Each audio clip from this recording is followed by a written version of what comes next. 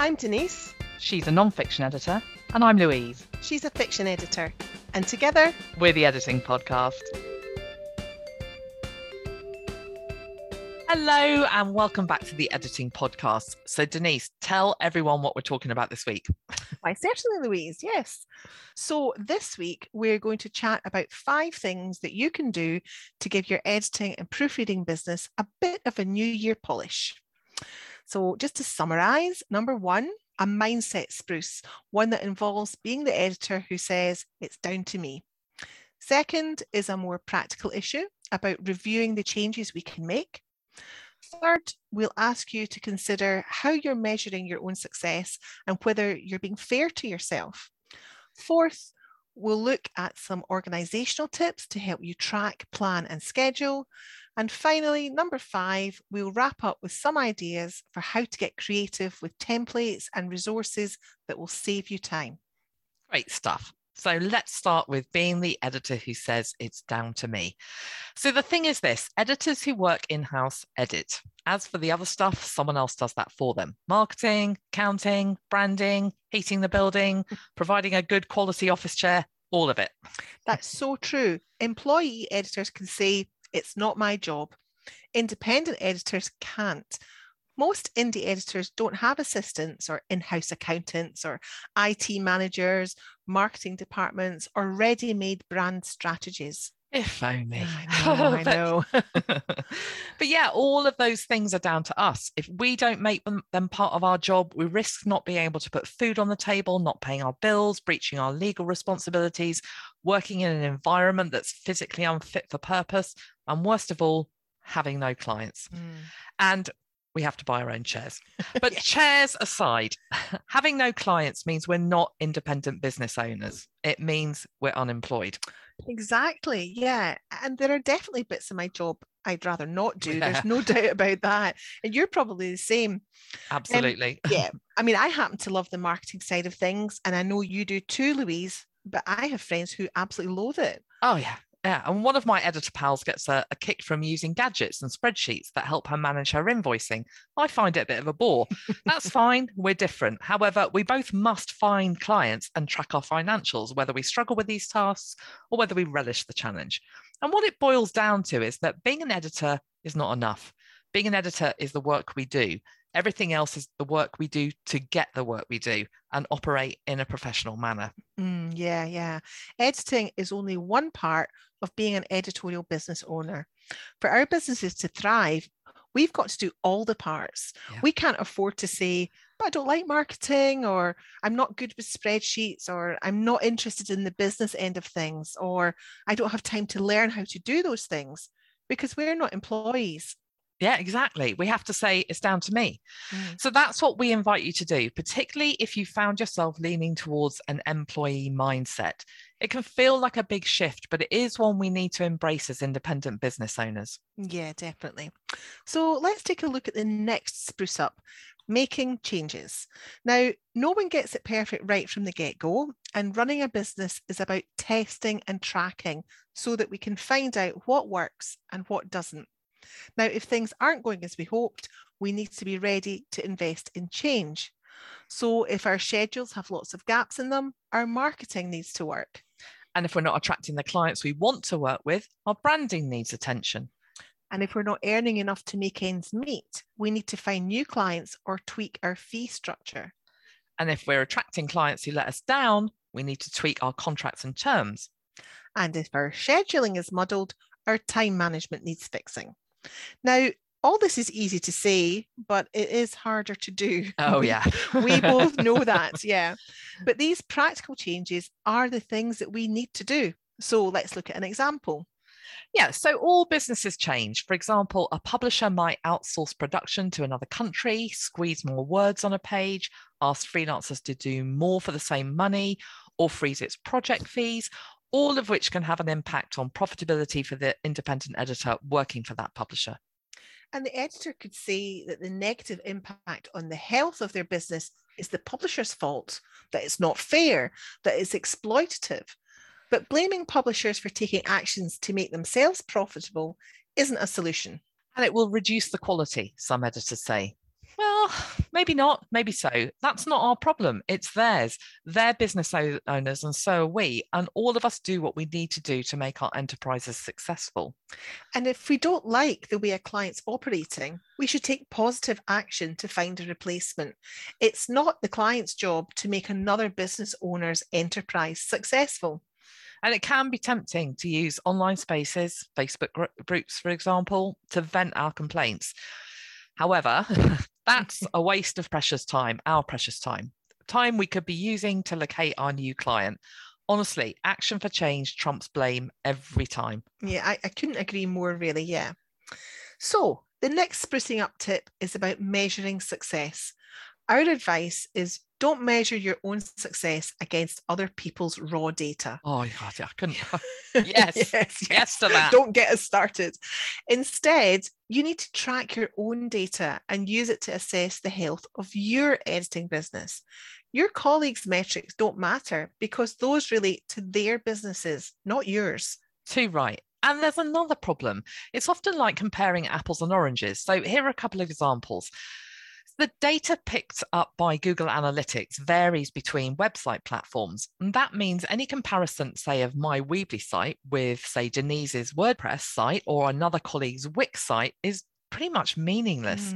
Even when you look at your own data, you'll get different figures depending on the analytics program you're using. I access analytics data using something called Stat Counter. I also use Google Analytics, and I use my website, my Weebly website stats, and none of the numbers are the same. And I don't mean a little bit not the same. I mean sometimes a lot not the same. Yeah. And it's not that two of those programs are wrong, but that all three are recording different things and in slightly different ways. Exactly, yeah. So does that mean that you shouldn't look at analytics? Not at all.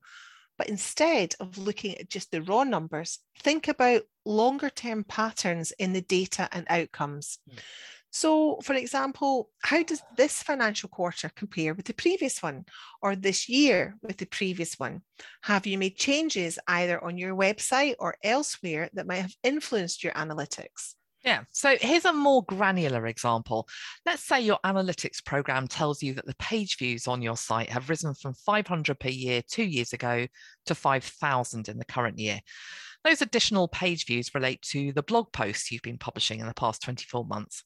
That's interesting to a degree, but the more important question is whether there's a correlation between your blog-driven traffic and the number of requests to quote from clients who are offering you the kind of work you want to do and are prepared to pay your price. And that's because if you've increased your traffic to 5,000 in 2 years, that figure is irrelevant if you're still not attracting enough paying work from ideal clients. And this is so important. If an editorial business blog is generating traffic, but that traffic isn't converting into sales, assess whether your content's hitting the mark. In other words, are you solving the right problems? Exactly. Yeah. So let's consider another granular example. You regularly post on LinkedIn. You've built a large number of connections and get strong engagement with your posts. Your analytics data tells you that LinkedIn has driven more traffic to your site than any other social media platform in the past 12 months. But the more important question is whether you can discern a corresponding increase in work leads and sales, even indirectly, and other opportunities that drive your business forward. That's it. I mean, social media platforms are fantastic content distribution and networking platforms. They really are. But when it comes to business, we need to use them with purposeful goals in mind, don't we? Yeah. And here's one more example. Let's say you've noticed a 20% decrease in views of your contact page in the past 3 months. You've made some big changes to your website this quarter as part of a branding exercise and worry they've had a negative effect. The important question to ask is how that corresponds with the number of people asking for quotes and the number of confirmed bookings. And that's because visiting a contact page and getting in contact are two completely different things. Yeah. If you're still receiving the same number of requests to quote as in the previous quarter, perhaps you're appealing to a more targeted client base and are achieving a higher visit-to-click conversion ratio. And even if you're receiving fewer requests to quote, but more of those have turned into confirmed bookings, That's a positive outcome and one to be celebrated, not a negative one. It shows that your branding's working. Absolutely, yeah. So what we have to do is keep our attention on the end goal. Visitors, page views, shares, likes, follows, comments, connections, etc. are only a starting point. They're only just indicators of visibility and success. Yeah. To be meaningful, they need to be considered over time and evaluated within the context of and measured against your business goals. For example, request to quote, confirm bookings, the quality of your clients, your income, and the length of your wait list. Yeah, otherwise they're nothing more than vanity metrics. And as for other people's raw stats, they tell you nothing about your own business's needs and goals. Please don't spend valuable time worrying about them. Absolutely. Solid advice there. Yeah. So our fourth polishing tip is about tracking, planning, and scheduling. Now, like all sole traders, independent editors have to do everything themselves unless they contract out services to, say, a VA or a marketer or an accountant, any of which will incur costs. And too often we can find ourselves being asked to carry out impossible feats of juggling, just too many activities and not enough time to do what has to be done. So the solution could lie in improved scheduling. Yeah, so first of all, track how much time you spend on social media during work hours and check that what you're doing is relevant to your business. Be strict with your social engagement, schedule it and stick to that plan. You'll save time and be more productive. We're not saying don't use social media for fun, but to keep an eye on whether that fun's taking place during times of the day that you're meant to be working on your business. Yes, I think that's certainly an area where perhaps I need to pay a little bit more attention. It's that rabbit hole effect, isn't it? Totally. I mean, we've all done it, you know. Yeah. I mean, you know, it's fun, but you know, sometimes there's lots of fun things I'd like to do at sort of like 11 o'clock on a Wednesday morning, but actually I'm meant to be editing. Yeah, and it is a distraction, isn't it? Yeah. So let's look at another example. The hive mind is wonderful, but there's such a thing as too many cooks in the kitchen. And if you're stuck on an editing conundrum, perhaps you could raise a query with your client and move on, rather than spending half an hour on Facebook garnering opinion from several hundred editors. Or if a job is struggling to hold your attention, could you switch away and do something else for your business, such as marketing or invoicing, rather than letting off steam on Twitter? If you don't have enough work, use your time to do activities that will help you find work, rather than telling 10,000 colleagues online that you're having a rough time. Sympathy is not a solution. Lovely though it is, it's not a solution. Yeah. And again, we're not saying that we shouldn't discuss business problems with colleagues online. We're just suggesting that it shouldn't be overshadowing the actions that need to happen to find your clients. Yeah, absolutely. And a second tip is to ramp up your scheduling. And we're talking here about all tasks, not just editing. So invoicing, marketing, replying to requests to quote, and dealing with queries. All of these things can cause problems when they're not scheduled. Yeah, so if you have, say, 7 hours a day available for work, allot some of that time to stuff that enables you to run your business. That might mean you only have 5 hours a day available for editing, not 7, which means you'll need to assign a longer period of time to complete each project. So let's look at another example. When Denise and I decided to set up the editing podcast, we knew the pre-launch work for the podcast would have to be squeezed into our already busy business and personal schedules. This was a new venture, one that would run on top of our existing business activities, not instead of them. And it would have been so easy for either of us to say, I don't have time, let's do it in the next couple of weeks, I'll call you when I'm free. Yeah. And we knew this would be a disaster, that it would lead to procrastination and delay. Yeah, so instead we scheduled our planning, content creation and recording sessions months in advance. Work and family commitments intruded, of course, but changes were accommodated with immediate rescheduling. And that's how we stayed on track, isn't it? Yeah, it is. Otherwise, we wouldn't be here talking now. We'd still be saying, you know, we should do a podcast together. I know, we would, and that's so dangerous, you know, because that's something we stuck to, isn't it, all along? It really is, because we both know how easy it is for time just to run away with us. We're full of good intentions and just never actually committing to getting stuff done. So it's really paid off for us in that respect, with focusing on scheduling there. So our final sprucing up business tip is to create templates and information resources. Templates make life easier and help editors to work faster.